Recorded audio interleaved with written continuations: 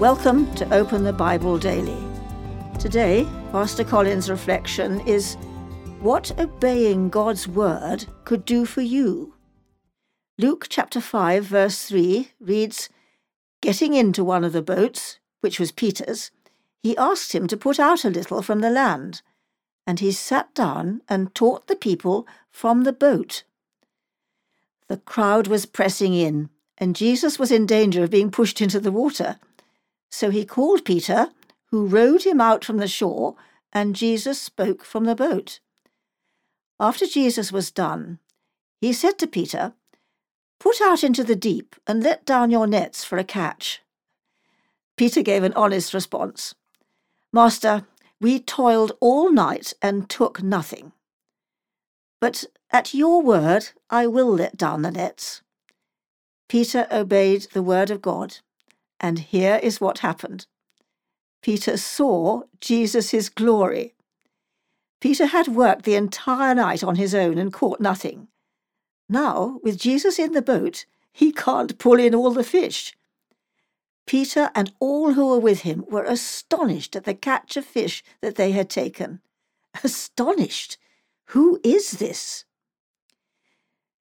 Peter confessed his need to Jesus. Peter would likely have described himself as a good person, a hard worker, devoted to his family, and a believer in Jesus. But when Peter saw Jesus' glory, he saw himself in a new light. "Depart from me, for I am a sinful man, O Lord." Luke chapter 5, verse 8.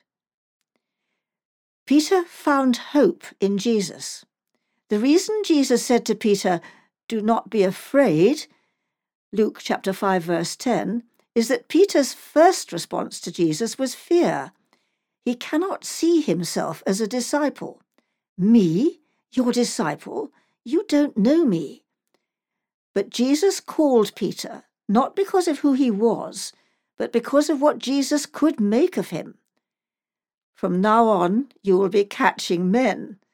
Luke chapter 5, verse 10. Peter became a follower of Jesus.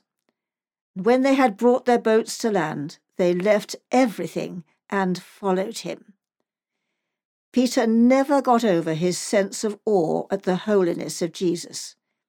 But as he followed, he discovered grace, what Jesus can do in the life of a flawed disciple. What one thing in God's word could you go and obey right now?